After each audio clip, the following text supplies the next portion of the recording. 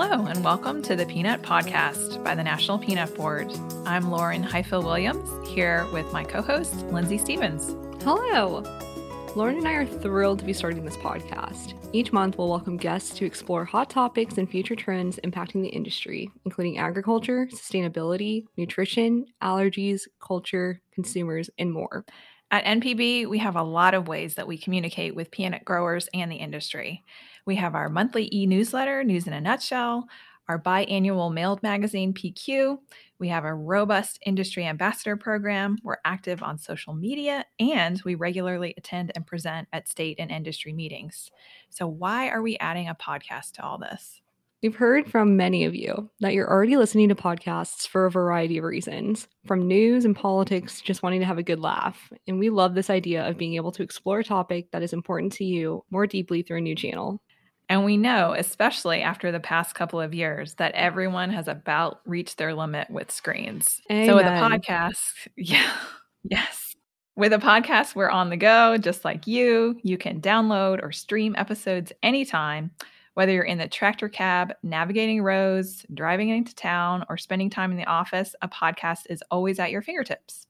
And you don't have to read an email or join a Zoom meeting.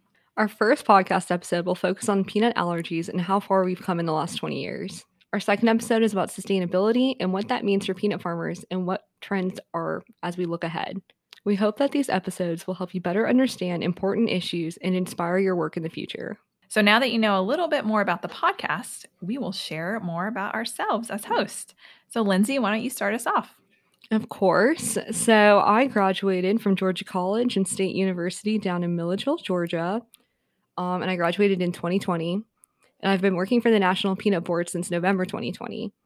I grew up during the peanut allergy school bans and when avoidance was the standard for addressing peanut allergies in children.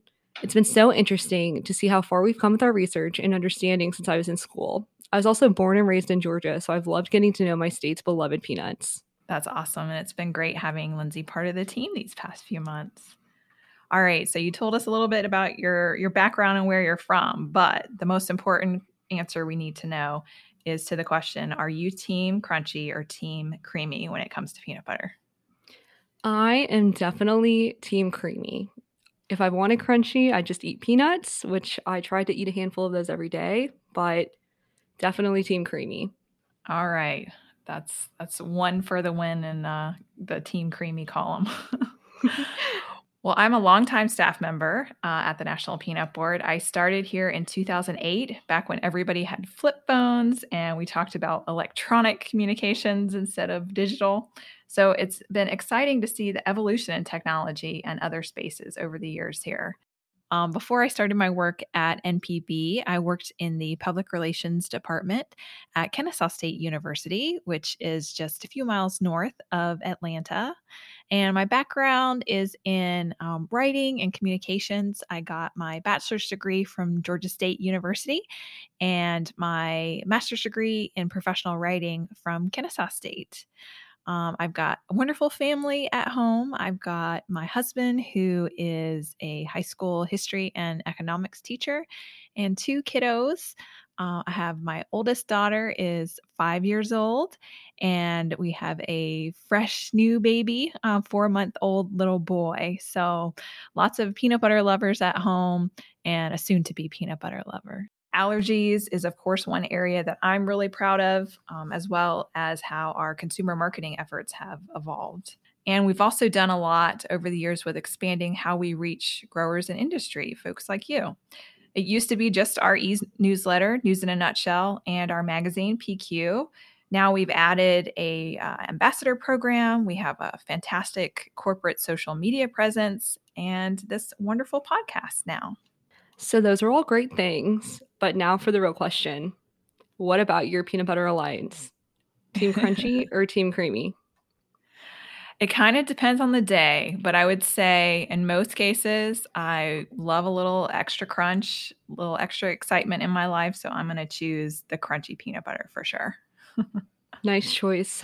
You know, not my favorite, but everyone has their own opinions. Right. We're planning to end each episode with a fun peanut fact or joke. So we'll start here. Okay, our peanut joke. Can you guess how many PB&Js? Oh, this is not a joke. This is a question. This is a fun fact. Okay. Can you guess how many PB&Js can be made from 1 acre of peanuts? Do you want the real answer? I looked it up. I guess so. You always like to be prepared. So go ahead. I try to over-prepare for everything. So my best guess is that there's going to be enough peanuts in 1 acre for 35,000 peanut butter and jelly sandwiches. But that's assuming you have enough jelly for all the sandwiches. Yes, that's a key component. And that is on the nose. You got it. So check out our fun facts page on our National Peanut Board site too, if you have a chance. All right, so that is it for now. Thanks for checking out the Peanut Podcast. We're so excited to be here. Make sure to subscribe to stay up to date on our episodes. And if you have any questions or ideas for the show or just a fun peanut story, make sure to send us an email at peanuts@nationalpeanutboard.org.